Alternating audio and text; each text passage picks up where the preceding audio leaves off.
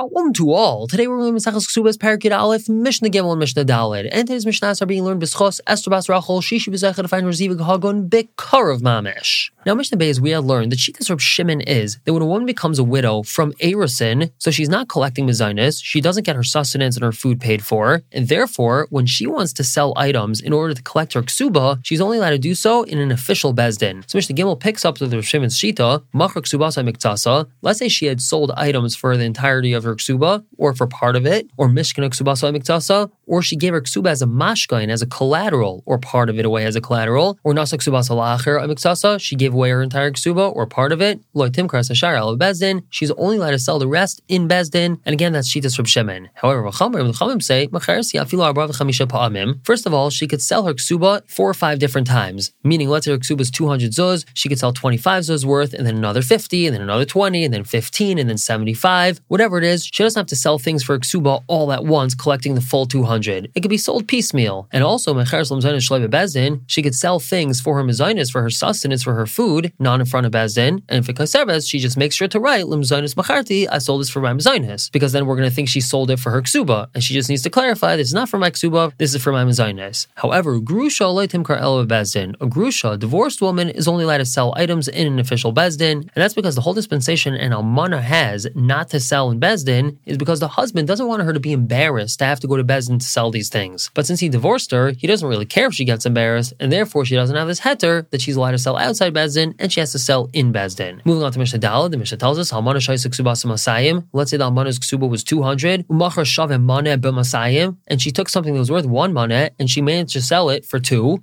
Or she's clearly not very bright, and she managed to sell something that was worth 200 for only 100, or maybe she is bright, and it was just a bad market. In both these situations, Niskabla Ksubasa, it's considered like she received her ksuba, and she's not able to taina, well, I only received 100, or she's not able to taina, I sold something that was worth 100, and the fact that I managed to sell it for double its price is my gain, and I still get another 100. In both these situations, it's like she got her ksuba. Now let's say, Haisa Ksubasa maneh, her ksuba is only 1 maneh, umachar shav maneh v'dinner b'maneh, and she took something worth a maneh and a dinner, meaning it was worth a little bit more than a maneh, and she sold it for a maneh. Michra batel, this sale is completely batel. Afilu hi'amers, even if she says, Achzer dino l'yarshim, I'm going to return that extra dino to the yarshim, michra batel, her mecher is batel. And that's because since her ksuba is a maneh, she only has the right to be dealing with something worth a maneh. She's not allowed to deal with anything worth more than a maneh. And the moment she sells something worth more than a maneh, the sale is automatically batel. Even if she offers, I'll just return that extra amount. Now, Reb Shimon Gamliel says, Laila mecher kayam, really her mecher would be valid in such a case, unless what she sold more than her ksuba was this much more. Basada, if it was a field, bas tesha kabin, there's 9 kav that were extra more than her ksuba, or Rubagina, if we're talking about a garden, bas chatzi kav, half of a kav, like Rabbi Kiva says, base raiva, we don't pass like Reb Shimon Gamliel. Continuing to discuss this, let's say her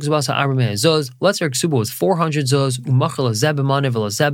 and she sold a money's worth to this guy, and a money's worth to that guy, and a money's worth to a third guy, and to the 4th person, yafim money a dinner b'maneh. She took something worth a money and a dinner, and she sold it for a maneh. Shal achron batal, which shall kul and mechron kayam. Only the last mecher is batal, and all the other ones are valid. The other ones she was allowed to sell because she was busy collecting her ksuba. But in this last money that she needed to collect, since she sold something that was worth more than a maneh, and she only had a money left to collect, so that's just like the beginning part of the Mishnah, and that sale is batal. We're going to stop here for the day and pick up tomorrow with Mishnah Hey and Vav, talking about Bezin selling things for her ksuba.